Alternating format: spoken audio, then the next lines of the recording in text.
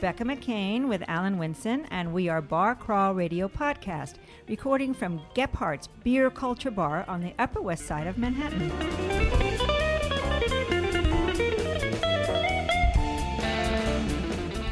That opening piece is titled Ludwig's Night Out, composed by Gene Pritsker.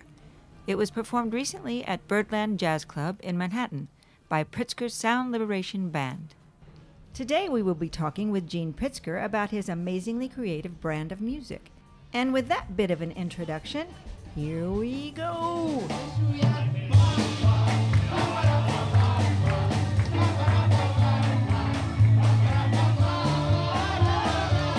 The last time we had Gene Pritsker at the bar was for Bar Crawl Radio number 38. Now, we've talked between then, but last time we were here at Gephardt's was back in April 2019. Oh, wow. Yeah, I forgot. Pre-COVID. And we are here today to talk to Gene about his most recent concert at Birdland Jazz Club, a musical brainstorm called Ludwig's Night Out. Here's the idea. Beethoven is on a bar crawl, while Sonata No. 4 for violin and piano is echoing around in his head. But first, before we talk about Ludwig's Night Out, a bit about Gene Pritsker. It's difficult to categorize this man's work. He's a ball of energy and an experimental musician. Pinning a single description is really slippery. I like that. Yeah. Oh, the sound in the background? Yeah. We like that. Yeah, it's great. No, we like it because we're at a bar. Yeah, well, There you go. people know. It's Okay. good. Gene is primarily a composer. He's also a rapper, DJ, guitarist, a coordinator of music concerts, teacher, and at one time an actor. I don't know if he still is doing acting. As of 2019, he had created over 700 compositions. I assume there's a good 100 more since then. 200. 200. We're over 900 now. Wow. Oh, Wow. you know. Got an old bio. It's okay. No, it is. I said 2019. Oh, yeah, it's true. Okay. Including chamber operas, orchestral and chamber works, electroacoustic music, songs for hip-hop and rock ensembles, with accents from many cultures, performed all over the world. Yes. Yeah. Most of that is very true. I mean, it's Okay, all most- true. I don't know. Is it? No, what isn't true? No, I'm joking. That all sounded true. Okay, but I just wanted to be modest. don't. A rare modest moment. No, yeah, from Gene Pritsker. It'll never happen Yeah. again. I Yeah, yeah. Welcome to Bar Crawl Radio. Always great to be here. It's good. It's good to see you. It's been a while. We had you out on the street during COVID. Yes, during COVID, we came out to see your street performance with there was a representative of some sort, I believe. I think Gail Brewer was there. Yeah, Gail Brewer. Exactly. I don't know what her appointment is.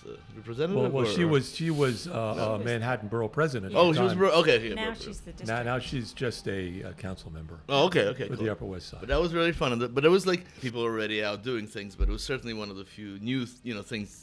Like not so many things were going on. I mean, during COVID, I never stopped. I kept doing concerts, but in private people's houses to like 10 people because they had the 10-person rule, right? So I had a 10-person audience or whatever, 8-person audience. And then you'd Zoom it. And we'd Zoom it. Yeah, we're still doing that. We keep doing the live performances because, first of all, it was really fun. Second of all, BMI ASCAP, they paid us for it. So I'm like, wait, why am I stopping these? These are easy to put on. And yeah, so we still keep doing this. I run the organization called Composer Concordance, and we produce about 50 concerts a year here in New York. And some of them are like big concerts, like the other nights that Alan came out to Birdland, the full big crowd, pretty nice big space, Birdland. And sometimes small concerts to like 10 people. And everything over and between and under and whatever. So You've been busy. COVID did. COVID didn't slow. No, not at all, really. I was actually during COVID. I was really busy because I was in the middle of this the movie. I was orchestrating the movie The Matrix Resurrection. Wow, this we didn't know. Oh, you didn't? Oh, no. Sorry, I don't know.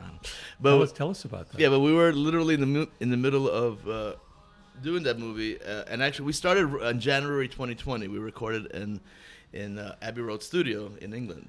Nice. And 2020 started off like I had a big concert in Nuremberg on New Year's Eve, New Year's Day, another concert of all my music, and then I went to Abbey Roads and recorded The Matrix, and I'm like, this is going to be the greatest year ever.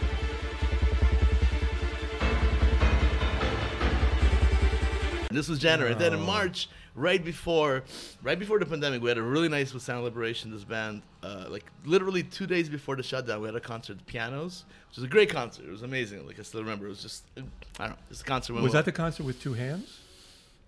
Oh, well, you came. That's where I fell off the stage? Were you at that concert? Okay, I was, and it was a very crowded room. It was a very crowded room, and it was literally 2 days before lockdown or something like that. And no one was wearing a mask. Nobody knew nothing. I was just kind of, March 19th. should I be here? That was the day of lockdown, I think. Yeah, so this must have been 17 or 16, something like that. And you fell off the stage. Which was, I'm all right. That was on purpose. That was planned. that was just to get the audience excited. There you go. No, they Good were. job. They Now, exactly. Don't you get excited when things go wrong? I think people like that. I think you like that. You like when things go wrong, don't you? I don't, but I like to play it off. Yeah. This is the Well, way it gives it's you an supposed to be. opportunity to fix it, to show you how. Exactly. And I think you go to concerts, you don't need to hear a perfected performance. You want things maybe to, be excited. I think the audience gets a little excited, like, oh, what's happening? Not like a car wreck, but but they are more paying attention to see it. It's kind of boring where everything works off. I mean, the thing about circuses and theater is something could go wrong. Exactly. Yeah. Something could go wrong. Everything was happening, it was great, and then COVID hit. And then, we were still, so Matrix got delayed, of course, but then they started production again within a year, and I started actually traveling the world even during the times when nobody was allowed to go to Europe. Like, you're not allowed to go to Europe. There's nobody from here going to Europe unless you're a resident. And you did. I did, because Warner Brothers said, this is Gene Pritsker, this is a $250 million production. We need him today in Germany. We need him tomorrow on Canary Islands. So I was going all around, sometimes spending months all over various cities, countries around the world, and just orchestrating, working on it. But it's cool because I was other environments, and Sure. like Berlin was actually Berlin's one of my favorite cities, and usually I go there and we party, whatever. But it was locked down. I was literally in a hotel, but I kept having illegally parties. Like all my friends in Berlin, I'm like, just come to my hotel. So people kept every night. I had like this big party, but I wasn't supposed to. And the head of England. Huh? Like the head of England. like the head of England. Yeah, except I wasn't the king. Or whoever. You were a VIP. I was a VIP, exactly. And then I even recorded an album while you could even play. While I was in Berlin, my friend had a studio, so I got a bunch of people from Germany to go in the studio. Again, lockdown, nobody's supposed to go anywhere. And we recorded an album called BQQ, the Berlin Quarantine Quartet. Wow. Okay, we'll pay a little piece of that. Yeah, I'll give you some of that, because that's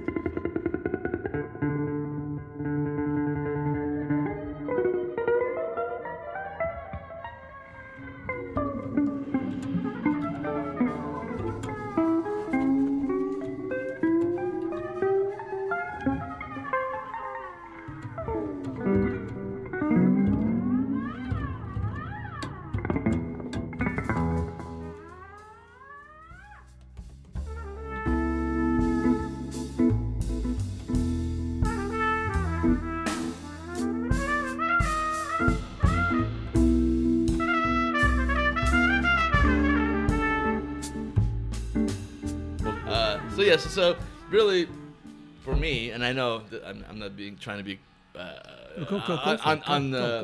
sympathetic to the people who lost jobs and couldn't work, and people who, got really sick, and I've been sick a bunch, but never too bad. So Did you get it? Yeah, I got it like 25 times. I don't know.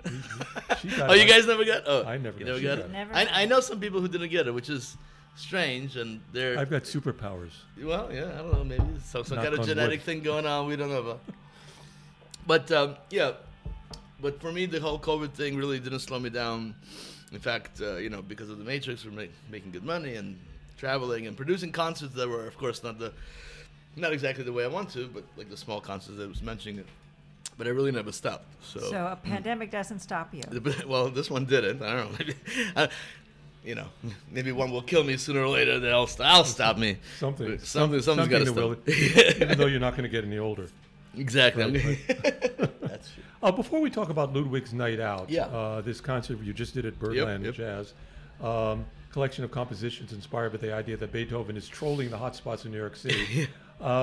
Let's investigate that illustrious music machine called Composers Concordance. Yes. I'd like to talk about a little history, maybe a little background on it. Absolutely. And Sound Liberation, your band, right. Which I assume comes out of Composers Concordance. No, it's a separate thing. Composers Concordance was started in 1984 by Joseph Pearson and Patrick Hardish. And Joseph was kind of my mentor. He was, he actually passed away during COVID. Mm. He was in one of those old agey kind of that COVID spread and killed a lot of people. So he actually did die in April of 2020, like pretty quickly, But he started this organization back in the 80s, and I took it over. He had some health issues and whatever, so sooner or later, Well, first he asked me to be one of the associate directors, and then as he kind of retired from it, I took it over, and that was maybe like 15 years ago. I don't know. I'm losing track of time. I don't want to date myself. It was a while back. And then my friend Dan Cooper, I got on board to be my co-director. So we've been co-directing it for at least 15 years, and we have associate directors, and we present over 100 composers a year. Like, we have a big group of composers, a lot of performers, of course, that we hire to play the music. We're primarily supported by NISCA, New York State Council on the Arts, and private donations. It's a nonprofit organization, so we're not making, like last night's or the other night's concert you came out, I spent X amount of money, whatever, I don't know, and I made back maybe 1/3 of it. So it's not a money making, but that's okay. That's what that money's there for. It's there to spend, to produce music, lots of music in the New York area. So that's what we do, and we produce about 50 concerts a year, right. And all of it, the idea of being contemporary music. But not the idea like when people think contemporary, they think on like weird. It's not. It's just music written today by composers that Dan and I like. It's very simple. So it could be different genres. It's all eclectic, just like myself. Everything's eclectic. There's never. I mean, like the other night you saw every piece was a different genre. Yeah. And every concert of ours is like that. If you've never been to a Composers Concordance contest or a Sound Liberation, it's a wild experience. Thank you. And it is not any particular genre. No. It's let me read a little something here by John Pietaro, New York City. Oh, he's great. Jazz record. Wrote Composers Concordance. Has existed some 36 years, a veritable New York new music institution of concerts. Album production, multiple ensembles under a sweeping, tenacious brand, thriving on the emulsion of contemporary classical, free, improv, jazz, and rock, overt humor, fearless political statements. Composer Concordance is, quote, unpredictable and at times refreshingly irreverent in a reverent sort of way. I think that's pretty good from what I hear. It is irreverent in a reverent sort of way. Great. That's what I heard last night. On Thursday night we went to that concert. So could you expand on that idea? And I'm not talking about the history of Composers Concordance. I'm talking about the art, the musical art of because you seem to fit it, or you made it to fit you. I made it to fit me. Yeah, because before. Talking about history of it, the history of the Composers Concordance is certainly, they were really playing, Joe and Patrick, who started in the 80s. It was really contemporary music. It's a lot of, Elliott Carter and Milton Babbitt and But it was also this electronic music thing, too. Didn't they get into that? Otto Lunig. Otto Lunig was one of the big, yes, because Dan Cooper was his actual assistant, and that's how he was kind of part of composing. Oh, I didn't know that Dan was Otto Lunig's assistant. Yeah, for a long time. But Otto Lunig was when Joe and Patrick were starting it back in the 80s. He was their kind of like older statesman sponsor saying, helping him out somehow. So, and we do still play Otto Lunig music, and we will still play. Actually, I had a piano piece by Milton Babbitt at a Drome concert all about Phil Oakes. Wow. So Phil. You said a drome or a drone? Drome. It's a club on Lower East Side. Okay, it's a club, and it's a club on the Lower East Side where maybe Milton Babbitt has not been performed so much or whatever. So whatever. So that's for me. I doubt Birdland heard much of the sounds that you. Well, exactly, and the lovely thing about Birdland that I loved, you saw it was like packed, and I knew 20% of the people there. So there are other people who were just like, oh, I'm going to go to Birdland, and maybe they were expecting some straight ahead jazz, and I was scared that that's not what they were expecting. They're going to leave, but nobody seemed to leave. At least I didn't see anybody leave. Okay. No one did leave. I was sitting at the back. Okay, you were checking it. You're my leave monitor. I was right. I can only afford those tickets at the bar. Okay, sorry.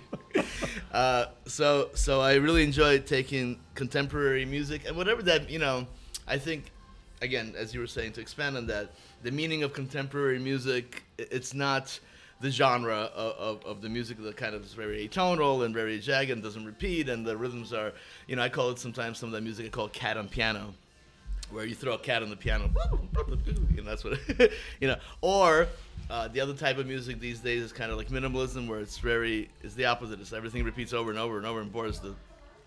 Me too. The what? Yeah. The bejesus out of me. Sometimes, if it's done, I like older minimalism, but there's a lot of cats who are kind of doing. I call that wallpaper music, as in you go to a museum and you see art and it's like it attacks you. You want to see it, or you go into somebody's apartment. They have nice wallpaper. Now it's nice, but you're not going to stare at it.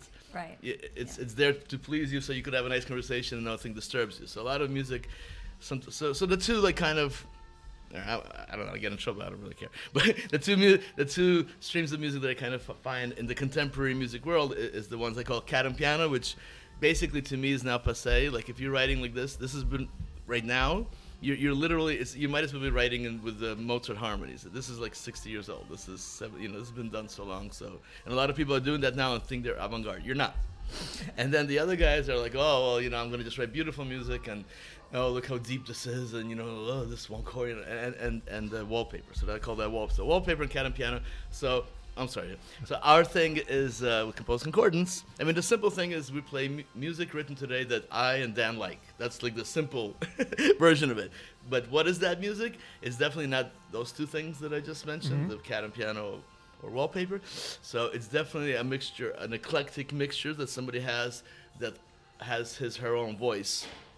It is, and that's what I try to do. I try to, regardless if you like or dislike my music, the biggest compliment that I've gotten is that anytime I hear your music, not like or dislike it, but I know it's you, and it's a composer's voice. So I'm looking for people who have a voice, who have something to say, and who are open to the world of music, and not this like I must write like this with atonal harmonies and using them, this or the people who are like basically writing movie music for the concert stage. Which is, I told you I was sitting next to a young couple, and the young lady was somehow connected to Orpheus Chamber. Okay. And I said, well, why'd you come here? Because they were both classical musicians. And they said, well, we saw Beethoven in the title, and that's what drew them in. All right. Hey, and that's great because obviously there wasn't any. I mean, there was Beethoven, like our play on Beethoven, and maybe that's more interesting than. Well, I mean, but from the beginning, people who know, maybe deep pieces that you don't know, that one's the popular one, but there was a bunch of Beethoven. Everything there was something to do with Beethoven.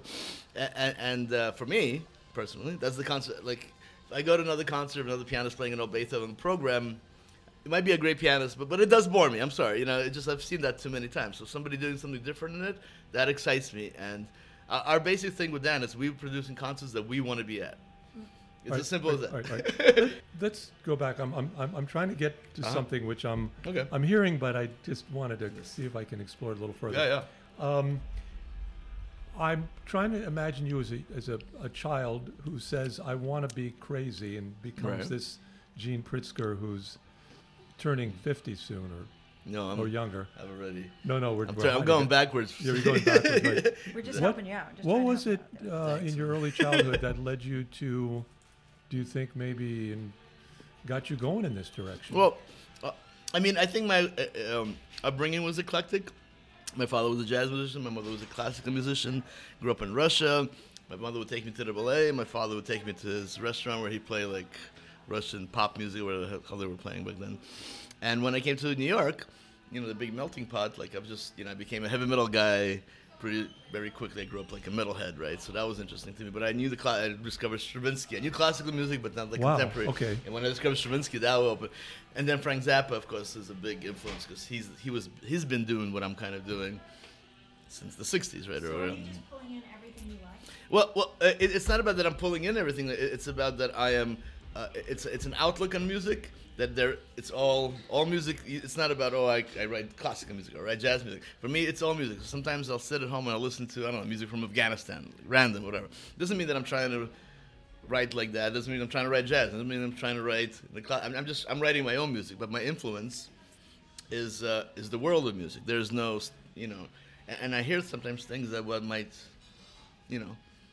throw a light bulb on, influence me in some way. And again, I always say that if I could talk about music, about a piece of music that I'm writing, then there's no reason to write it. Yeah. So in music, it's not about if you'd say, there's an essence, right? And you can't say it in words. If you could, no need to write it. Yep. So you write the piece of music. So for me, it's that essence, and it could be inspired by a variety of things that I live. And we're living in New York, so if you're walking down the street, you're hearing a lot of things, right? So all you have to do is hear it and bring it in. That not everybody does. I mean, you're hearing it, and as a musician, some people are like, oh, whatever, that's merengue. Who cares? I write classical music. Yeah. It's an outlook. So it's about an outlook on how to look at the world of sound. And in you general. see connections between. I see connections with exactly. Yes. Yeah. That's the whole thing. Yeah. It's all connected. Okay. All right. Yeah. So this idea of connection. Yeah. We're in a moment in which the world is potentially totally connected. Yeah. You want to hear music from here. Absolutely. You want to hear sounds from China. You want to hear sounds from whatever. Click away. It's all just click away. It's all right there available for you. And as you said, walking around New York City, the whole world is putting out their accents. Absolutely. Constantly. And I assume you go around without a headset on. Yeah. No, I just love to walk and listen to the sound of the city. And here was the idea: is that talking about music is not music.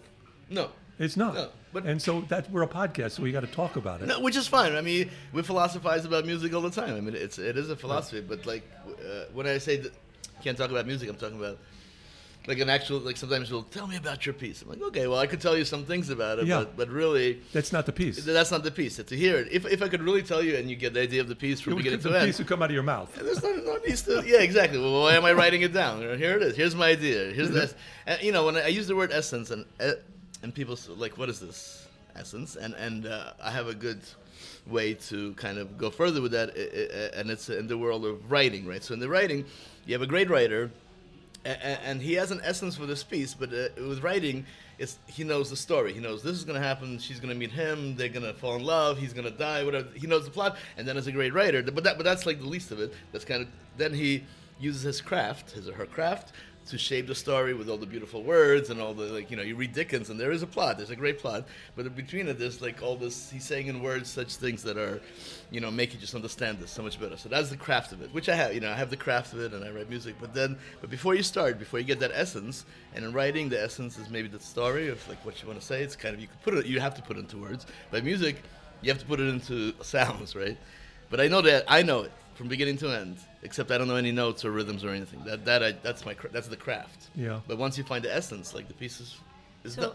I mean, you could talk about film the same way in that there is a story, but to me, the most interesting piece is if that film has some kind of artistic quality to it. Right. There is an essence to it that is below or above, and and the craft used to create that essence is the art of it. Something we may be able to talk about, kind of intellectualize, is this idea that. Composers' concordance may be a reflection of our time. This mixture of stuff. Now, I've noticed when I was at the jazz, I'd met a lot of Russians. Oh yeah, you're. I actually none of my. You were all speaking Russian. I was speaking Russian, but I didn't know any of them. It's just a random. I met them first time too. Well, do they follow you? Is that? I'm not sure. So there was a couple of Russians. I don't know where they came from. Well, one was a friend of Day Soldiers. I know this lady. She runs an art museum. Yeah, Julia. But I just met her that first time. Right. And there's a couple of others, but I don't know. I think maybe friends of friends, or I don't know. All right, let me ask this. I mean, I just made Russia. You know what's going on with Russia right now. Oh, yeah. Is there any political aspect to? One of the critics did mention that Composers' Concordance has a political slant to it. I mean, absolutely. So, 2016 election night, I presented my violin concerto Trump, a theatrical concerto at LPR, and we were all happy. It was a great concert, and the night turned pretty dark by the end. But the concert was great, and I had the violinist play the devil. The violinist played the devil. There was a character of Trump. There was Melania and all these people. So. Very political, and I do a lot of political things like this, That was just one big example in the recent. And your politics is liberal. Yeah. I'm very liberal, and of course, right, of course. How can you not? I don't know. I don't know. I don't know. Well, I mean, we're in New York, so I guess I could say it. But I'm going to Florida tonight, so good luck. I'll have to keep my mouth shut, which I can't. Yeah, you probably won't. Let's talk about Ludwig's Night Out. Yeah. Because we were going to play a little music from it. You're going to share some music here. Perfect. Who's Beethoven to you, and who are you to Beethoven? Good question. So I've had a love affair with Beethoven. Every composer does. It's just something you study. I mean, it's great. Just great writing, great melodic writing, harmonic, everything great about him. And I've been asked to over the years to do stuff with Beethoven, so I did. But this particular piece came about. I did an album. And actually, I was saying that I had a big concert on New Year's Day 2020, and this was it was called Eroicanization. It's an ensemble in Nuremberg called Ensemble Contrast, and they commissioned me this piece on Beethoven's 250th anniversary, was it? Whatever, some kind of anniversary. I don't want to say the wrong thing. Maybe it's 50. And I took the Eroica Symphony and made a DJ concerto for myself and chamber orchestra, and we premiered it. So 2 of the tracks I gave you are from there. But we also recorded it, and then I mixed it, and then we just needed one more track for the album, we thought. So I wrote this, I had this idea, and again, this had the essence to it, but actually this has kind of I could explain because it's a story, because the piece, if you listen to the recording, Beethoven goes from club to club with this sonata going in his head, and in the recording I put like club sounds, like he's in a rock club and a blues club, disco club, and you could hear like different ambiances of like how people applaud in various clubs. And there's a reggae club, and it's got like a vibe to it. So the sounds change, the drum sound changed and the guitar sound. So the recording is more interesting than the live performance because I was messing with the audio of it. You could really kind of feel Beethoven all of a sudden in a club listening to this, this. And I got to feel you enjoy that editing process. Yeah, I loved it. That's fun. And because it's a recording, and you could control people's ears, what they're listening to, every aspect of it. Right. Okay, So we recorded that remotely, that whole thing. I wrote that after I came back to Nuremberg during the pandemic, so they recorded in Nuremberg, recorded my back here, mixed it, and so that was, and so this whole album is Beethoven. And it ends with, which I might have sent it to you too, for release, but the Charleston version. Okay. So the album. All right, before we go too far away, let's Sorry. hear a little bit from Ludwig's Night Out. We'll hear about a minute and a half. Right. And then we'll be right back with Gene Pritsker. We're here at Gephardt's Beer Culture Bar on a beautiful early afternoon in Manhattan.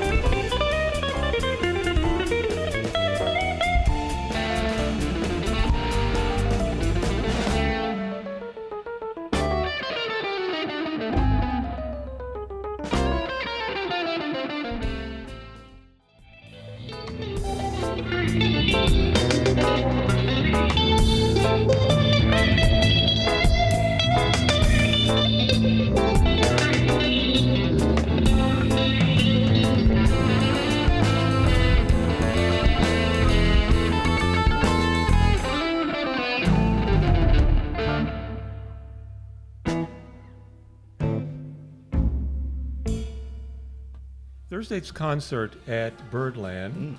Don't get angry with me. No. I'm going to be little bit. I love your music. I love it. I love it. I love criticism. Right. I had an exciting feel of a many-part machine. Uh-huh. Some of the machines were doing different things at different times. Yeah. Sometimes they matched up. Sometimes they didn't. It was a very complex train of sound. I tried to stick with it, but times it was kept pushing forward, there's that pushing forward energy that you get in a Pritsker thing. It's like, and you see you pushing it forward, but there was always the potential of the train jumping the track. Yeah, absolutely, yeah. Because there is so much energy there with the different people playing, and they're all doing their thing, and they're all great at what they're doing. What is your role on Thursday night at Birdland? Well, I mean, besides being, it's my band, and the whole concept was my idea. The band Sound Liberation, I started a long time ago with my friend Dave Gotay, who passed away from cancer. And we started in Manhattan School of Music in 1990, when we were both freshmen there. And the idea was we both love hip-hop, but we love all this other types of music. So let's mix classical music, jazz, hip-hop, rock. Let's mix it all together. Same thing I do with everything else. But this is the band that I've been doing it for, 30 years now. Right? And we've toured and we recorded many albums. We've done lots of great things, and everything's always different. So I'm the leader. I'm the guy telling people what to do. And the whole concert, this particular concert especially, I planned it, made sure everybody wrote what they wrote, made sense with the Beethoven theme, programmed it, what goes one after the other. And we rehearsed, but we only rehearsed once because of scheduling and money and all that stuff. So that program definitely needs 3 rehearsals. I just didn't have it. So there was some moments where I'm like, oh man, And there was one point we had to start over. I had to start over. Somebody didn't come in. It happens, and that's cool. I mean, it's not. I mean, I wish I was a better rehearser or whatever, but it was what it was. And I love rehearsals. I almost rather listen to a rehearsal than to go to the final performance. I tell you the truth. I don't. You don't. I don't know. I'm just too busy. I mean, I rehearse. Well, you're an artist. You want it to be perfect.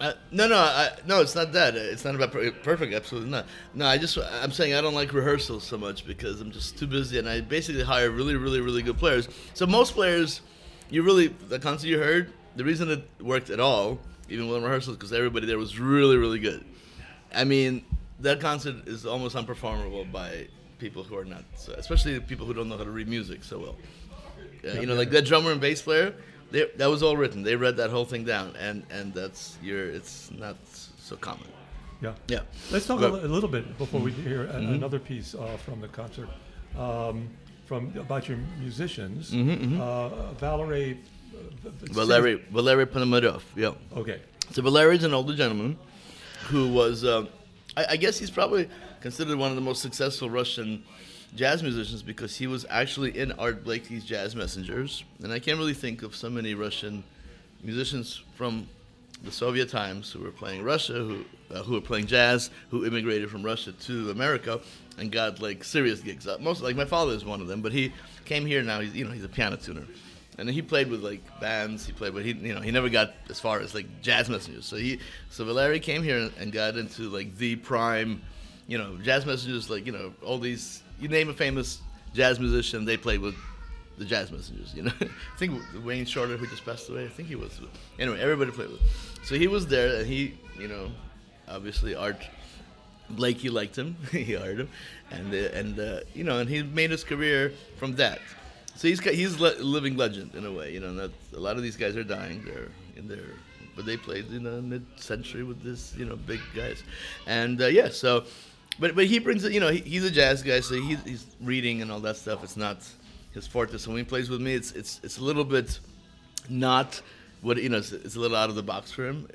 He's not as comfortable as just like playing jazz tunes and soloing, which is not what we're doing. But it was great because he brought his thing to it, and in the middle, I didn't like have him on every tune. I just had to feature them here and there, which worked, and he was happy with the concert. He was like, "Gee, man, this is good." We had a good time. Yeah, he had a good time. Yeah. Okay. And Jay Rodriguez Sierra. Jay Rodriguez, another great sax player who I play and composer who I played with a bunch in New York. His big group he had in the '90s, I guess, because the Groove Collective. Do you guys remember?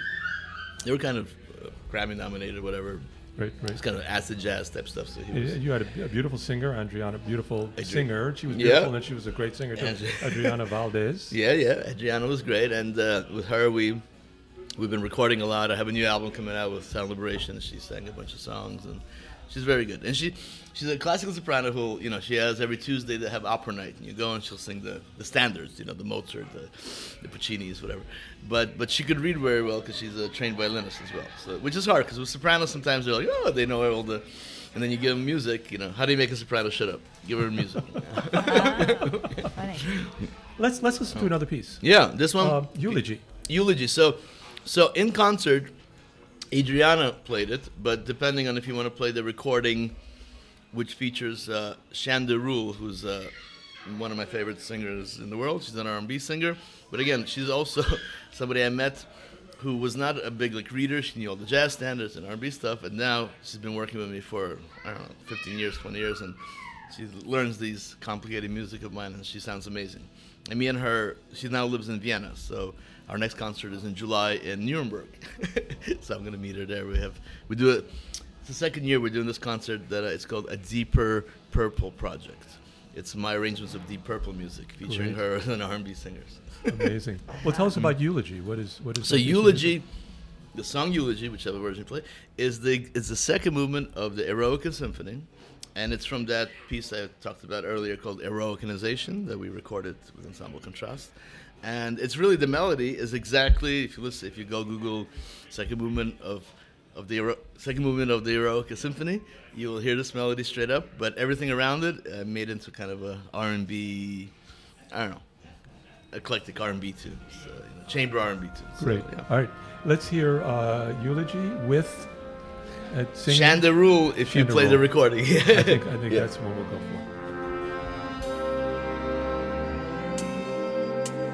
This is our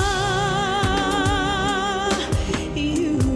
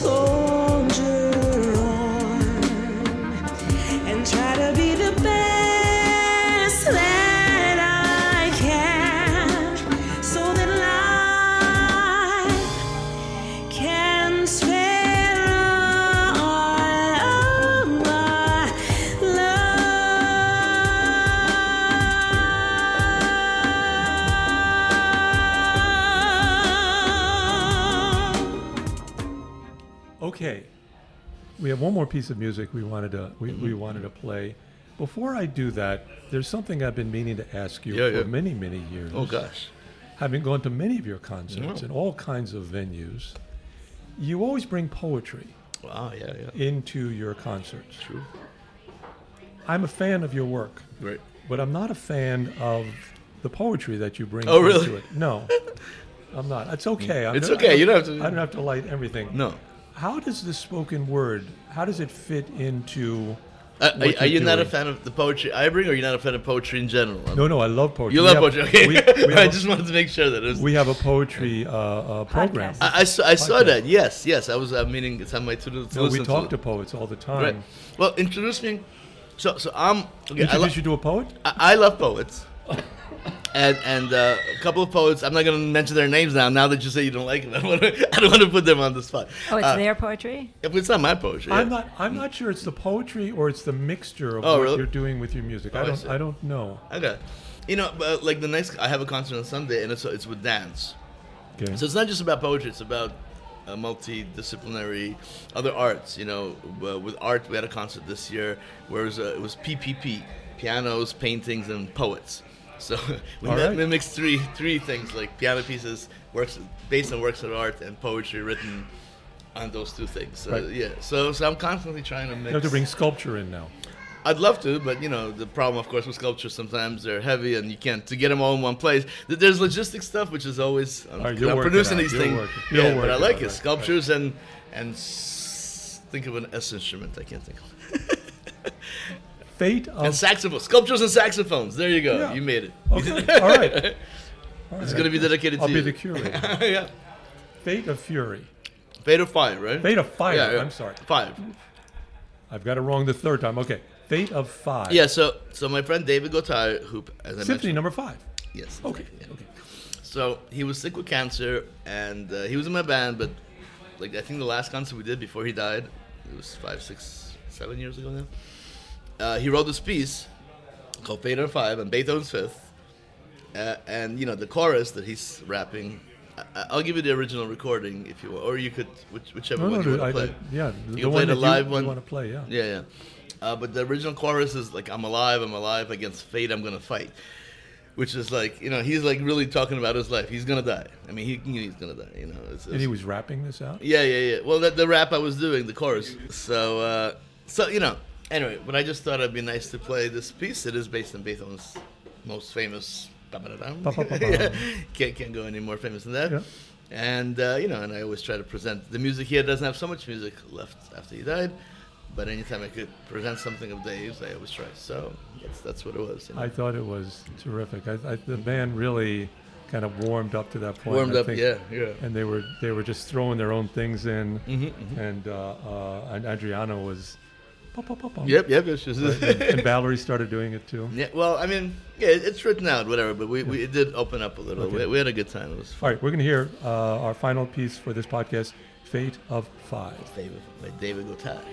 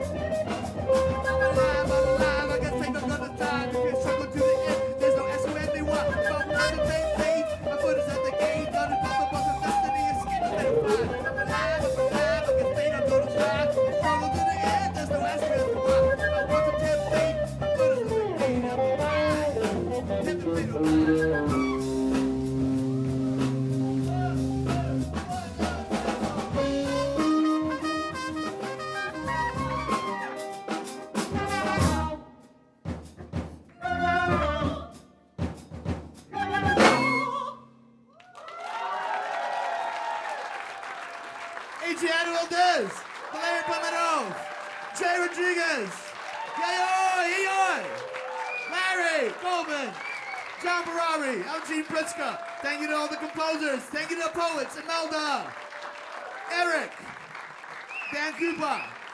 Who else is here? All right. Thank you, everybody, for coming out. Please go to composeandcoordinates.com. You can see a lot of our shows. Thanks for coming out. Hang out with us, have a drink, and thanks, Ludwig. Peace. Okay, so we want to thank Gene Pritsker for joining us today. Before we complete this latest Barcrow Radio program with Gene Pritsker, we want to share one more piece in which Gene looks to Beethoven for inspiration. It wasn't part of the Birdland concert, but it's really wonderful. We wanted you to hear it. Eroica Erupted, the first movement of Eroica Annization, a 21st century statement on Beethoven's Eroica Symphony. And the following is from Gene's notes. Quote, for Eroica Erupted, Movement 1, I had an idea of taking the first E-flat chord and repeating it in various forms while writing new melodic material over it and DJing it. I Googled the chord and to my happy surprise found a YouTube video that has a chronological survey of the various recordings of the chord, playing the opening from recordings dating back to 1924 up to 2011. I took this, put it into a tempo, and am able to live manipulate it, while over it I wrote my own melodic material that interacts with these recordings. So let's take a few minutes to listen to Gene Pritsker's Eroica Erupted.